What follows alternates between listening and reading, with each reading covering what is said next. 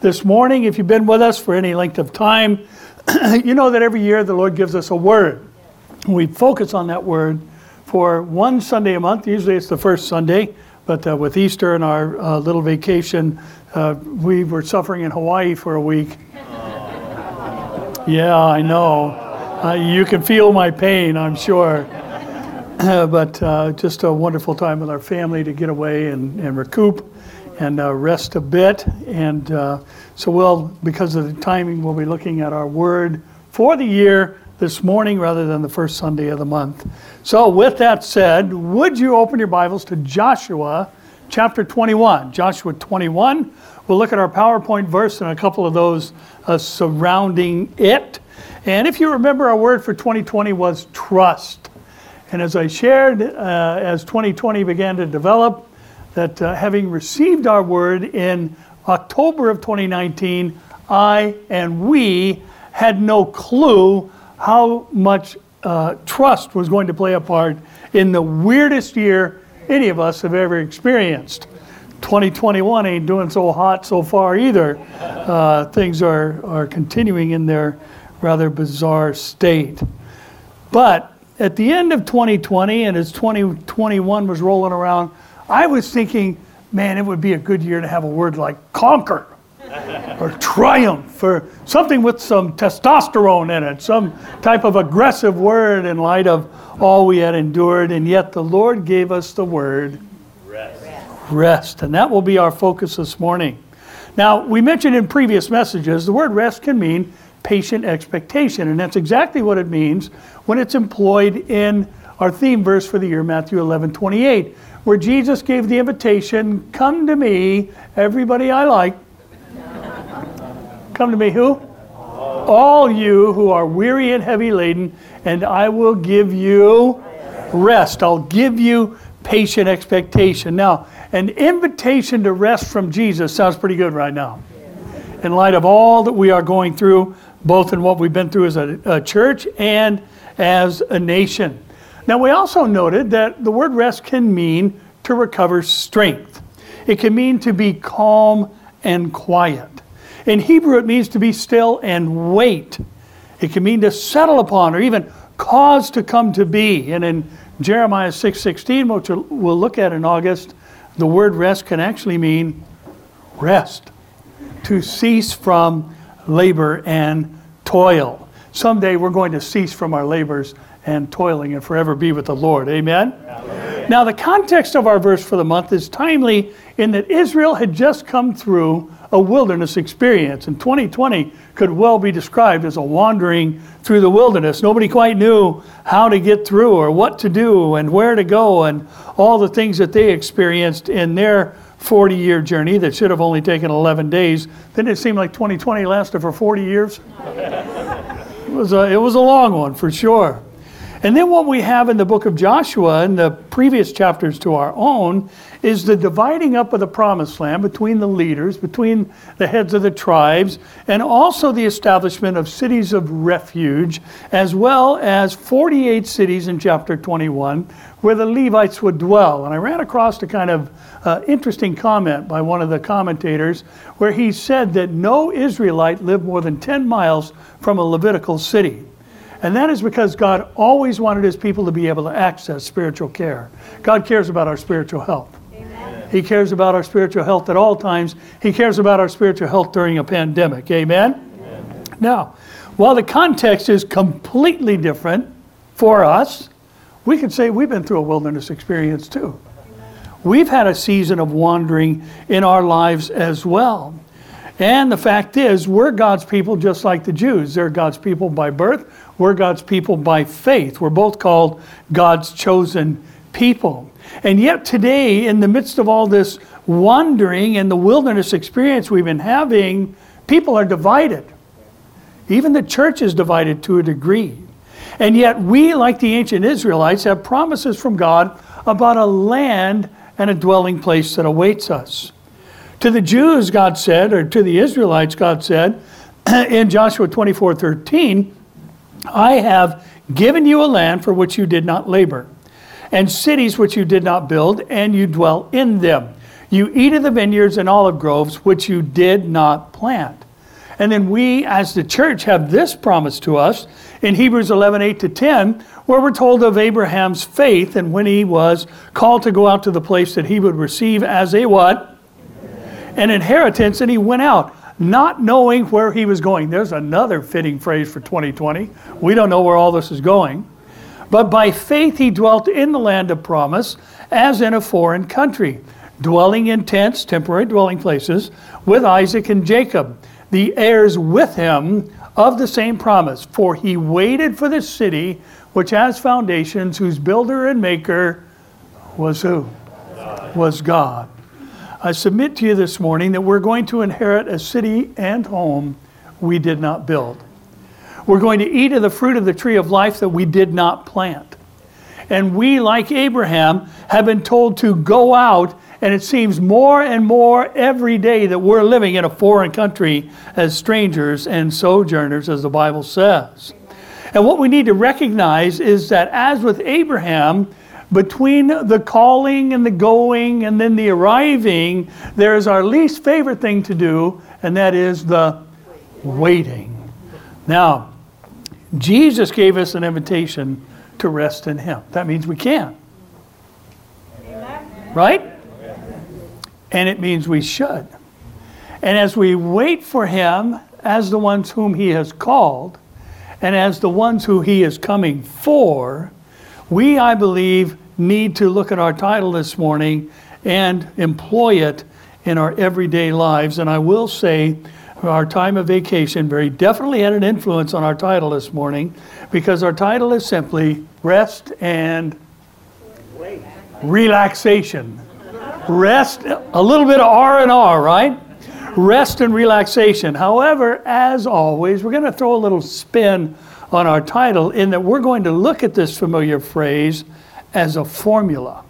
In other words, in order to relax, we need to rest in the Lord. We need to patiently continue in Him. After all, relaxation is defined as the state of being free from tension and anxiety. That's what relaxation is. So there has to be a vehicle to get us there, and that is resting in Jesus. Now in Proverbs 20 verse 3, we're told it is honorable for a man to stop striving, since any what? Any fool can start a quarrel. Now I don't have to tell you, we're living in a time of great strife. We're living in a time of anxiety. And people, including people in the church, are quarreling foolishly. I rather interestingly read someone who posted on social media this past week that they had a lifelong friend who they went walking with every day, who broke off their friendship because this one woman shared she took the vaccine. And the friend said to her, "Oh, you've decided to take the mark of the beast and follow the Antichrist." Now, if that doesn't fall under foolish quarreling, I don't know what does. I think we need to settle down. I think we need to be calm and quiet and use this season of time to regain strength instead of allowing division to come into our land and into the church. And all of these things, settling down, being calm and quiet, regaining strength, are definitions of rest. And when we rest, then we can relax, which is the opposite of striving and living in tension and anxiety. Listen, life is hard enough without self-inflicted tensions and anxieties caused by strife and divisions. But we have to ask the question, can we actually do this right now? Can we actually live with patient expectation with things the way they are? Can we settle down and be still as we wait for the Lord to come and get us? And by the way, today be a great day. Amen. Today be an awesome day for Him to come catch us away in a moment and a twinkling of an eye. Who's up for that? Yeah, amen.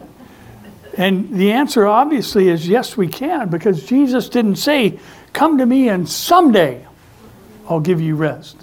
He said, "Come to me with your burdens, with the things that weigh you down, that you're heavy laden with, and I'll give you rest right now." So is anybody up for a little R&R? Yeah. So let's learn how to settle down, be calm and quiet with patient expectation that will allow us to regain strength and relax, because the Lord is indeed coming for us soon. Amen? So would you stand and read with me, please, our 3 verses for the day from Joshua chapter 21. We'll look at verses 43 through 45 and draw a conclusion from each. Joshua 21, verse 43. So the Lord gave to Israel all the land of which he had sworn to give to their fathers, and they took possession of it and dwelt in it. The Lord gave them rest all around, according to all that he had sworn to their fathers. And not a man of all their enemies stood against them, and the Lord delivered all their enemies into their hand. Not a word failed of any good thing which the Lord had spoken to the house of Israel. All came to pass. And Lord, we ask this morning that you would indeed speak to our hearts, encourage us in this time of difficulty and suffering and sorrow and Lord, just despair for so many, as seeing things continue to unravel and run out of control in our country and around the world. But we know, God, you're not the author of confusion, but of peace. So would you, Lord, restore for some or instill in others the peace that passes understanding, that guards their heart and mind through Christ Jesus. We ask this morning to learn about rest and relaxation from your word, and give us ears to hear what your Spirit is saying.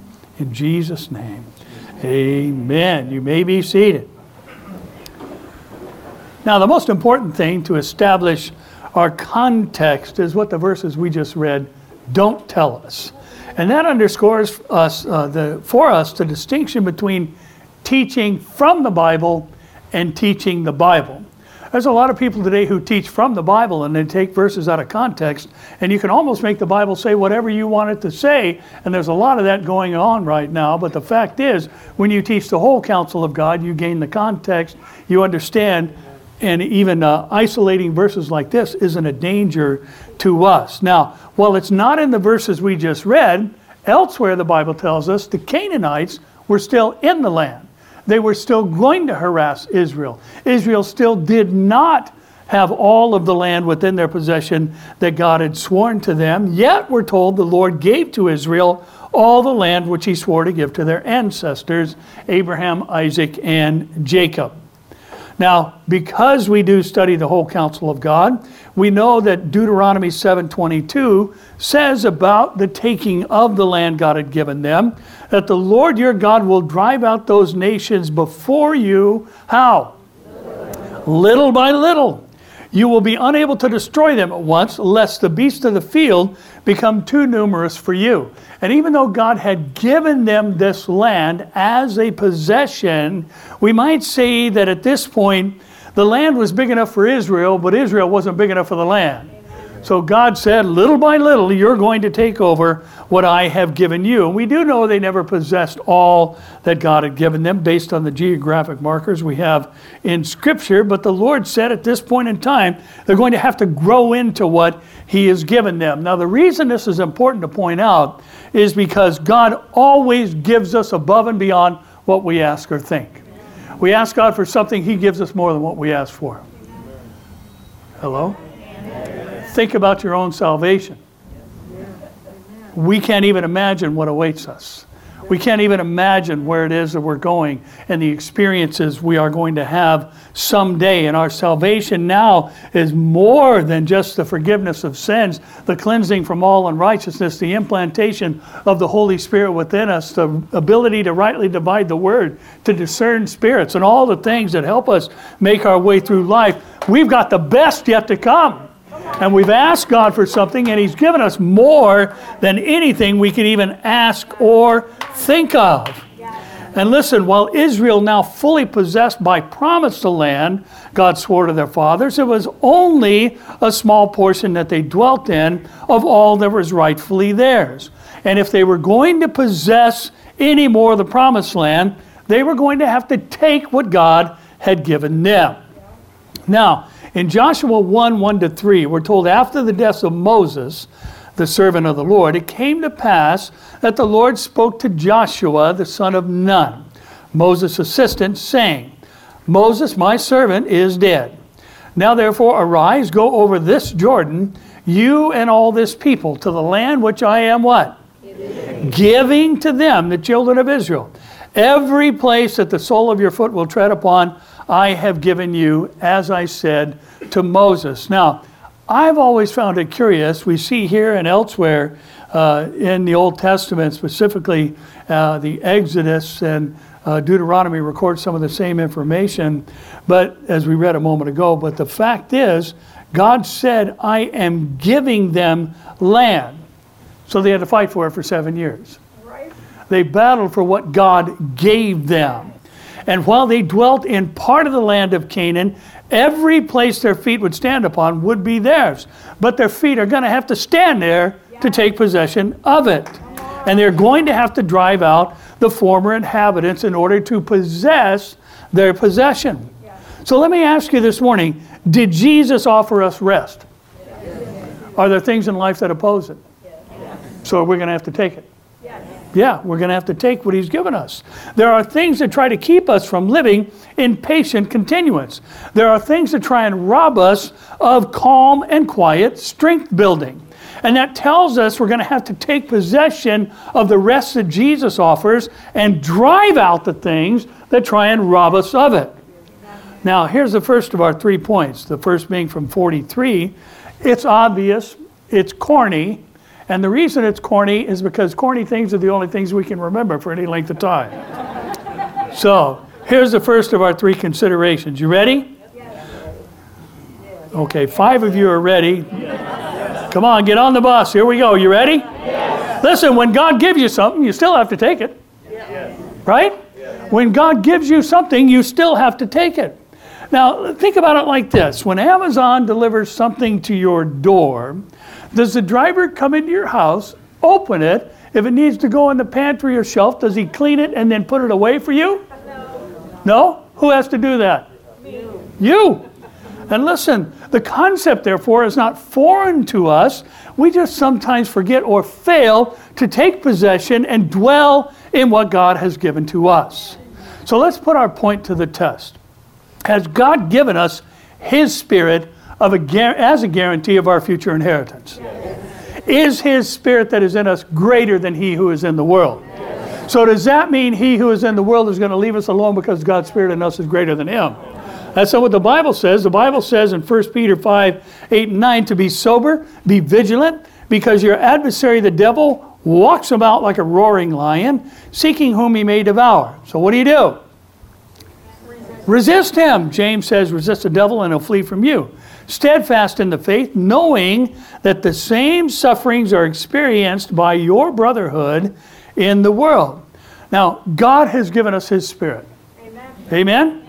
And we have to take what He has given us and by His Spirit be sober and vigilant in resisting the devil by being steadfast in the faith. The example is before us. Yes, God gave Israel the land of Canaan. Yes, the Lord was with Israel as they possessed their possession, but Israel did not sit on the sidelines and watch God simply do it. He worked in them, He worked through them, and they drove out by His power and blessing and anointing all that opposed them possessing their possession. And this is true for us as well. And if we want this prolonged time of trial we're in to be a time of rest that results in relaxation, we're going to have to take possession of what we've been given. After all, our very verses that we started out the year on, in Matthew 11, 28 and 29, Jesus said, take my yoke upon you and learn from me, for I'm gentle and lowly in heart. The end result being, you will find what? Rest, patient continuance for your souls. Did Jesus say, sit there, do nothing, and I'll put my yoke on you? No, He said, you take it. You take what I'm offering you. You respond to my invitation to rest. And obviously describing Himself as meek or gentle and lowly in heart. And the end result being our rest for our souls, for taking what He has offered to us. Now, things are hard right now. Right? Yes. Things are hard right now. But we have to remember that the peace that passes understanding, that guards our hearts and minds through Christ, cannot cohabitate with strife, anxiety, and despair.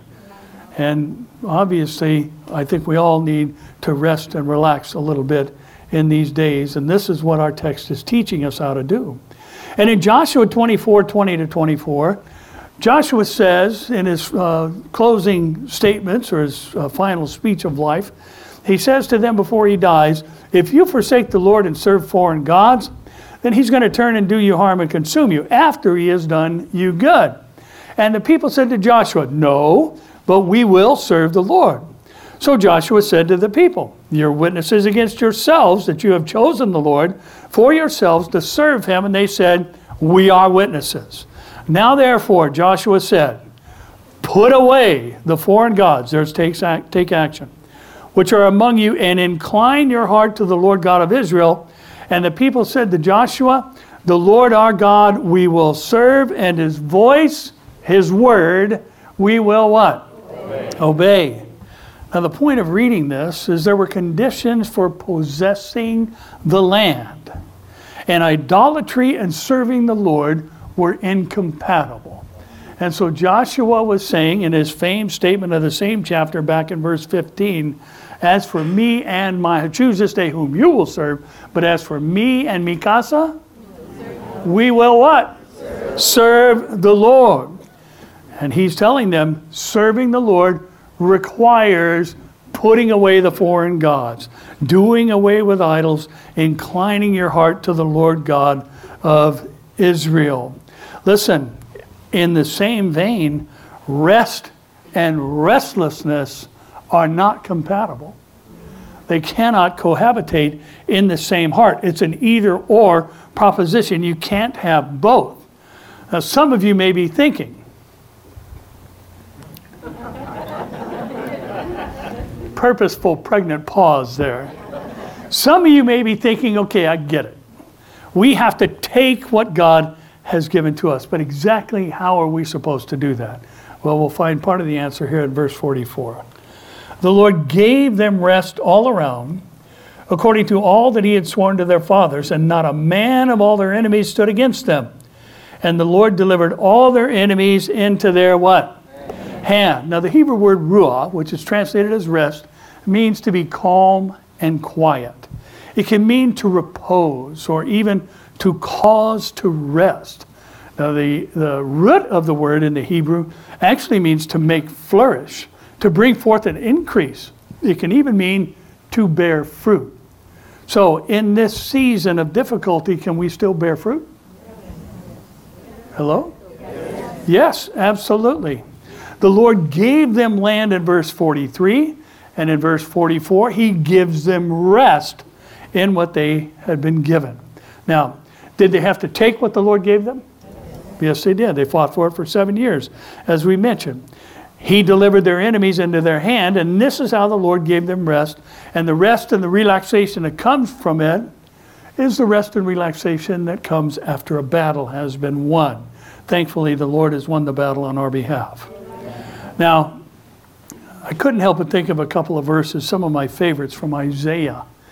And remember that Isaiah was writing to a nation about what was going to happen in their future. 150 years after Isaiah wrote, they were going to wind up in Babylonian captivity. And indeed, he gave them things to remember, even as Jeremiah gave them things to remember during the 70 years they would be in Babylon. Jeremiah said in 29:10, the thoughts that I think towards you are a future and a hope. So don't think that this is some kind of evil that I've plotted against you. And then Isaiah the prophet writes to the nation about the same time period and the experience they're going to go through. In Isaiah 43:2, in the first part of 3, he says to Israel, listen, when you pass through the waters, I sure hope you make it. What's he say? When you pass through the waters, I will be with you. Remember a group of disciples who got on the Sea of Galilee, and about halfway through a storm arose, and who was in the boat with them? Jesus. And what did he say? Get in the boat and go to the... So where were they going to go? To the other side. Did the storm matter? Could it change their destination? Were they going to die? Didn't Jesus say you're going to get to the other side? Didn't he tell us we're going to get to the other side? And we will indeed. So the Lord says to Israel through Isaiah, in light of the coming Babylonian captivity, when you pass through the waters, I will be with you. And through the rivers, speaking again, historically looking back to the swollen Jordan River as a reminder, and through the rivers they shall not overflow you. When you walk through the fire, what happened in the Babylonian captivity? 3 guys were thrown into the burning fiery furnace, heated 7 times hotter than it ought to be. Did the flame scorch them? No. So Isaiah is speaking prophetically and specifically. He says, when you walk through the fire, you shall not be burned, nor shall the flame scorch you. Here's how and why. For I am the Lord your God, the Holy One of Israel, your what? Savior. Your Savior. And then in 54:17, he would say, no weapon formed against you will prosper. And every tongue which speaks against you in judgment, you shall condemn. For this is the heritage of the servant of the Lord, and their righteousness is from me. That's our imputed righteousness. Says who? Says the Lord. Now listen, let me remind you that the Holy One of Israel and the head of the church are the same person. The Holy One of Israel is the Mashiach ben David, the son of David, the King of Kings, the Lord of Lords. We call him Jesus the Christ, the Son of the living God. Who's the head of the church? There's only one Savior, and he's the Savior of believing Jews, and he is the Savior of the church as well, believing Gentiles included. And the fact is, we need to be careful about appropriating things written to Israel and applying them to the church unless they are in regards to God's nature and character, because he doesn't change. And so if he is faithful to the Jews, he's going to be faithful to the church. Amen? Because he doesn't change. So we are not infringing upon the integrity of Scripture by taking verses like we just read and applying them to ourselves. Because the truth is, when we pass through waters, he's going to be with us. And when we pass through rivers, they're not going to overflow us. And we encounter fiery trials, we're going to be able to quench all the fiery darts of the enemy by that which the Lord has equipped us with. The weapons formed against us will not prosper. The tongues that speak against us in judgment, we shall condemn, because this is our heritage as a servant of the Lord, and we have the same imputed righteousness as the fathers did, because they believed God and he accounted it unto them as righteousness. Isaiah didn't say there's not going to be waters or rivers. Isaiah didn't say you're God's chosen people, there'll be no fiery trials. Isaiah didn't say weapons wouldn't be formed against them. What he did say is when deep waters come and fiery trials surround us, the enemy plots against us, the Lord will be with us, and those weapons will not prosper against us. The flood waters won't overflow us. The fiery trials will not scorch us. For he's the Lord our God, the Holy One of Israel, our Savior. Now, here's what this translates into as a point of application regarding our subject. Listen, here's something we need to remember. Nothing, say nothing, nothing we encounter or endure must be done in our own strength. Nothing we encounter or endure must be done in our own strength. Now, we've all heard the adage, if God brought you to it, God will get you through it. And that is true, amen? And this is why and how we can have the rest and the relaxation that results from resting in him, even during times such as these. Now, I want you to think about, at this point in history, what Israel had encountered and endured thus far. Remember, they were slaves in Egypt. They were crying out to the Lord because the taskmaster's whip was frequent on their back. And Pharaoh kept taking their provision away, making their job harder and harder, yet not reducing the quota of bricks they had to build or manufacture and dry and construct with every day. And finally, the Lord, through Moses and the 10 plagues and the Passover and all the things we know about the Exodus, the Lord says, after he told them, plunder the Egyptians on the way out, he tells Moses in Exodus 14, all right, now that you're out of Egypt, I want you to go camp here. And he gives them 4 geographic markers. He said, I want you to camp, Exodus 14 records this, I want you to camp between Pi-Hahiroth, that word means the mouth of gorges. He said the other geographic marker is Migdol. And at Migdol, there was a well that was 250 foot deep that it was said that the water's so bad, camels won't even drink that water. And it was called the well of bitterness. So God says, Israel, I want you to camp between the mouth of gorges and the well of bitterness. And then he gives him the third geographic marker, Baal Zepon, which means the master destroyer or the master of storms. And he says the fourth geographic marker is the Red Sea behind your back. So he says, Moses, I want you to take the people who have just exited from Egypt, took the valuables of the Egyptians on the way out, and I want them to camp between the mouth of gorges, the well of bitterness, the master of storms, and the Red Sea behind them. Get this. And then the Lord throws this into the mix with the Egyptian army closing in on them. I don't know. I'm thinking there's a better place to camp. Aren't you? How about the pools of paradise? I mean, after all that slavery, how about something like that with easy chairs and, cabanas and coconut juice and all this other stuff? But no, the Lord says, tell the people I want them to camp here. Why? He was going to take that Red Sea and split it in half. And the people were going to cross over on dry ground. And then when 2 million or possibly more people crossed over on dry ground, they find themselves wandering in the desert, yet when they plundered the Egyptians, they didn't take any food. So God said, I'm going to give you, what is it? Manna. I'm going to give you manna. And how often are they going to have it? Every day. They continue to wander more. They grow thirsty, and then they find a well with water in it, but the water is Mara. It's bitter. So the Lord says, Moses, throw a tree in the water and it will purify the water. Well, they wandered some more, found themselves again without any water, but this time there was no well at all, bitter or otherwise. There was just a rock. And God said to Moses, strike the rock, and water's going to come out of the rock. Happens all the time in our houses, right? Now, I want you to think about this. The people were hungry. The people were thirsty. Their experiences were real and their needs were legitimate. But the remedy was divine. And if the Lord called them out of Egypt and told them to plunder the Egyptians on the way out, that means he had matters well in hand, including when they were hungry and thirsty. But we also have to recognize that just as Moses had to put his rod in the Red Sea to part it, he had to cast a tree into the rivers or the waters of Mara and strike the rock in Horeb for the water to come out. So too, Israel had to go out and gather the manna and prepare the manna every day. And when they went into the land promised to them, they had to drive out the inhabitants in order to obtain what God had sworn to their fathers. And by these actions, God gave them, through their obedience, their enemies into their hands. Now, Paul said in Philippians 4:12 and 13, I know how to be abased.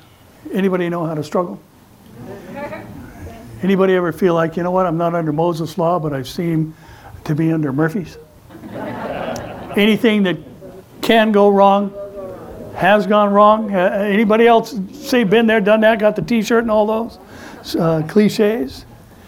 Paul says, I know how to be abased, and I know how to abound. We would always choose the abounding, right? Everywhere and in all things I have learned both to be full and to be hungry, both to abound and to suffer need. And then he adds this, I can do all things, pointing back to what he just said. I can do abundance and I can do need through Christ who will what? Strengthen me. Could the Israelites do abundance? They plundered the Egyptians. Could they do need? Did God feed them with manna and purify water and provide it through the striking of a rock?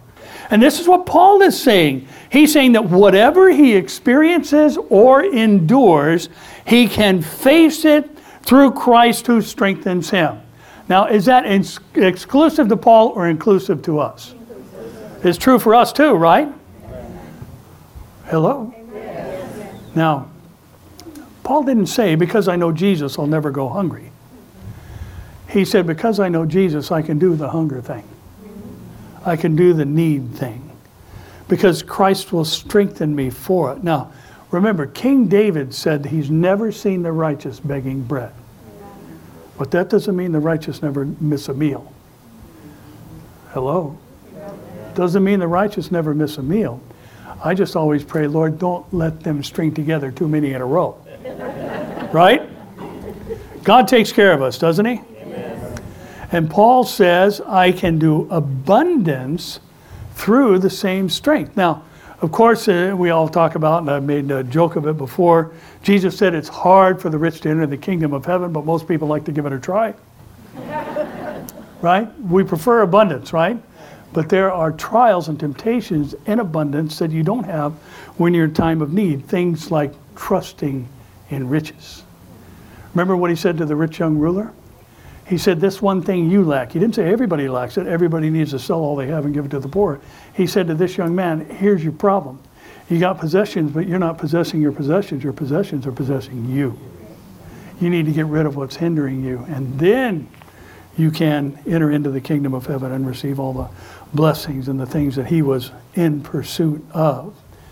But Paul is saying, listen, through the strength that Christ provides, the difficulties of the hard times and the temptations of the bountiful times can be mastered through the strength that Christ provides for us. Now, Numbers also reminds us in 22:5, there was no water for the congregation. So they gathered together against Moses and Aaron, as if they had the ability to create water.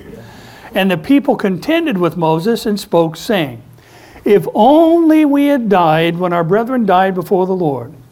Why have you brought up the assembly of the Lord into this wilderness, that we and our animals should die here? And why have you made us come up out of Egypt to bring us to this evil place? It's not a place of grain or figs or pomegranates, nor is there any water to drink. Now remember the things we just talked about? The Lord parted the Red Sea. The Lord fed them with manna. The Lord made bitter waters pure. The Lord provided water out of a rock.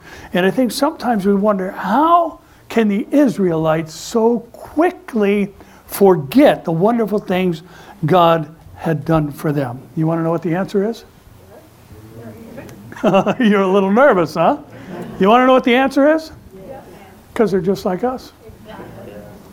Because they're people just like you and me. God saves our soul.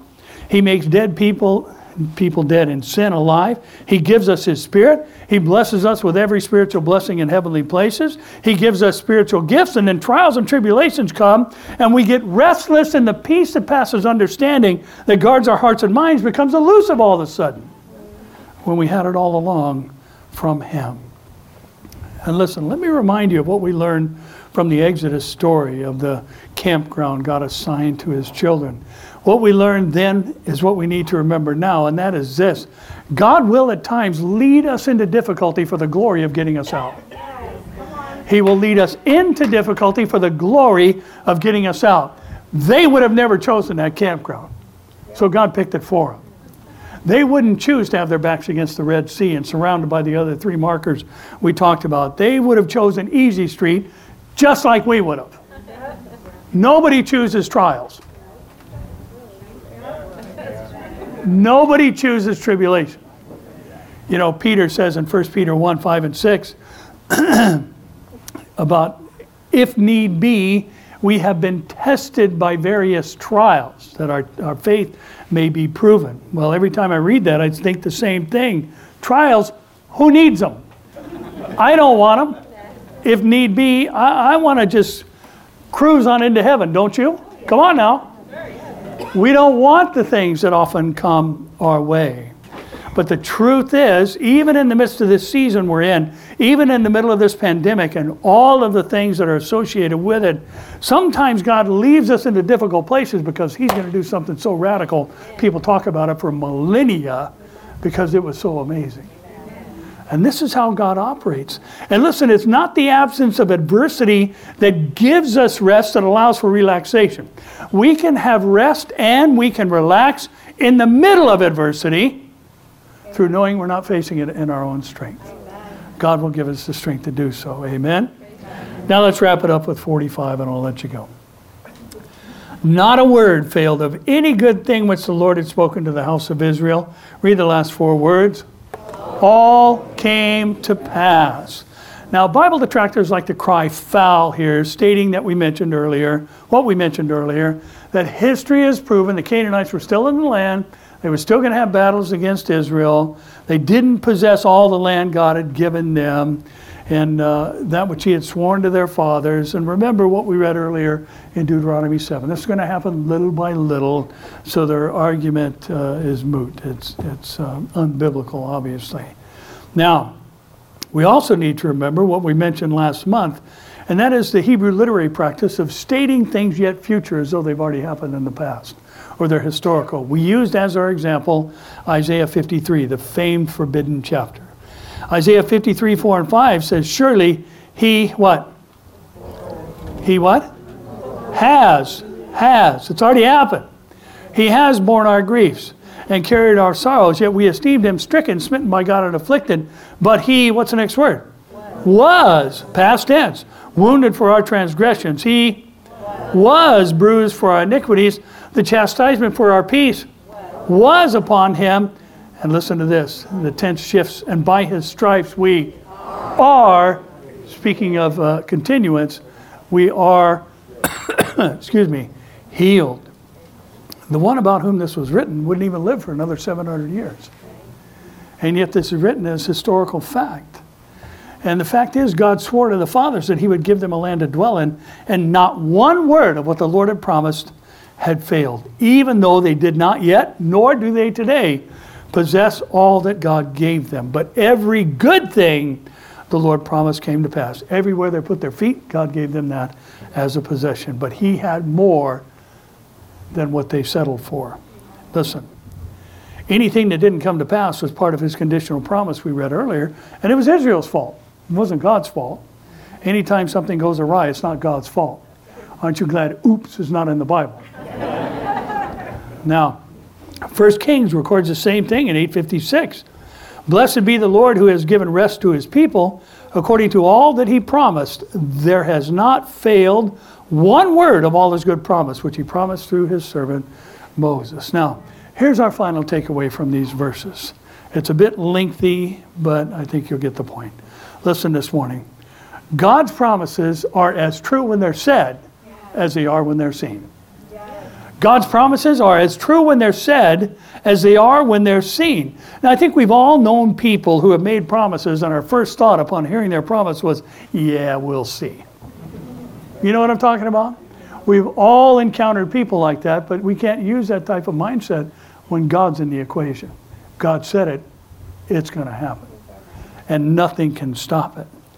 We can't take that approach with him because he's not like us, thank the Lord. He is true to his promises. He keeps his word. Not only can he write things yet to happen as though they're history, what he says can't be stopped or hindered by Satan or even us. And this is why Paul would say in 2 Timothy 2, 11 to 13, this is a faithful saying. For if we died with him, we shall also live with him. If we endure, we shall also reign with him. If we deny him, he will also deny us, consistent with what he said to Israel. If we are faithless, he remains faithful. Why? Can't deny himself. Faithful is part of his nature and character, and his character and nature don't change. So he can't deny who he is. Listen, God promised to bring the Jews back into the land in the latter days. And it's happening. It's happening, and it's been happening for over 100 years. And even though they had been faithless, he remained faithful. Even though the diaspora was their own fault, they're scattering among the nations, God made a promise, and he is faithful to keep his word. Did the Lord say the gates of hell will not prevail against his church? Then they won't. Did the Lord say he'd never leave us or forsake us? Then he won't. Did he say he'd come again and take us to where he is? Then he will. And can we therefore live like this is true and nothing can stop it? So that means we can rest. We can rest in him, and we can relax and not live under the tensions and anxiety that are ruling so many today. Is it possible even now? I'll wait here. Is it possible even now? Yes. And 2 Corinthians 1, 20 to 22 reminds us all the promises of God in him, him being Jesus, are yes. And in him, amen. To the glory of God through who? Us. Now he who establishes us with you in Christ and has anointed us is God, who has also sealed us and given us the Spirit in our hearts as a guarantee. Ephesians 1:13 says that guarantee is that we have a future inheritance. Now listen, things are rapidly moving toward their foretold end. The Lord is coming for his church. There is going to be a tribulation, and it's going to be great. Not great in the positive sense. Jesus is coming again, and we're coming back with him at the end of the tribulation. Jesus is going to rule and reign. He is going to sit on David's throne in the fourth temple in Jerusalem, and he is going to rule over the whole of the earth for 1,000 years. And get this, we're going to rule with him. Now, I had somebody stop me at the door after first service. We went on our family vacation. We went to Oahu, and this lady said, "That's my favorite place in the whole world. That's where I want the Lord to send me during the millennium." And I said to her, "Listen, during the millennium, the whole world's going to be like Oahu. So we don't need to go to Oahu to have Oahu. The world is going to be like the Garden of Eden when Jesus comes back." Amen? Now, none of that's happened yet. None of it. He hasn't raptured the church. Tribulation hasn't happened. Second coming hasn't happened. The millennial, and some people say we're in the millennium right now. I'm sorry, but what a disappointment. And some people say that Jesus isn't coming back at all. It's all figurative. But listen, it's all going to happen just as God said. And the fact that our finite minds can't always wrap our brain around it doesn't change the fact that every word of God is true. And it remains steadfast in the heavens, and his word cannot return to him void. It will accomplish the purpose for which it was sent. So listen, in between our calling and his coming is a time of waiting, during which we can rest in him and thus relax and live tension and anxiety free. Even as we strive against sin, even as we labor for the Lord and the gospel, we need to remember we haven't seen it all happen yet. But if God said it, that settles it. And it will surely come to pass. Amen? Amen. Father, we are again grateful for your matchless word today. Thank you for giving us this word at such a time as this, one so desperately needed, that we can, in the midst of all that is being experienced, Lord, on an individual level, a corporate level as the church, and we as a country, the rest is still available in you, and relaxation too. And Lord, we know life is hard, and we recognize that in this life we will have tribulation, but you said that we could be of good cheer because you've overcome the world. And we thank you, Lord, that the word rest in the Hebrew can mean to be cheerful. And Lord, we readily admit that we're not always cheerful when trouble comes our way. And Lord, we also know that's not some kind of mindless, giggly type of attitude that's indifferent to the pains and sorrows of life. But Lord, we need not have our faith impacted during these times because you'll remain faithful. You will never leave us nor forsake us. You will never let us down. It's not within your nature and character. So Lord, I pray for those who may have been trying to figure out how to make the next house payment or car payment or rent payment or put tires on the car or fix a washing machine or all the things that have just been coming and coming and coming, even though the income has stopped or the struggles have increased. Lord, we thank you that you have said we are your responsibility to care for. And Lord, you can send manna, you can send quail, you can make bitter water sweet, you can make water come from a rock. And Lord, I pray that you help us remember these things and that we are not exempt from struggles. And Christians miss meals too. And Christians struggle like the rest of the world. Well, Lord, we thank you that when we pass through the waters, you will be with us, and they won't overtake us. And when the fiery trials come, we will not be burned, and the flame won't scorch us, because you're the Holy One of Israel, our Savior. So help us to remember these things and to rest in you and to gain the upper hand on tension and anxiety that wants to rule us. We thank you for these things once again today. We pray these things in Jesus' name. And all God's people said together, Amen.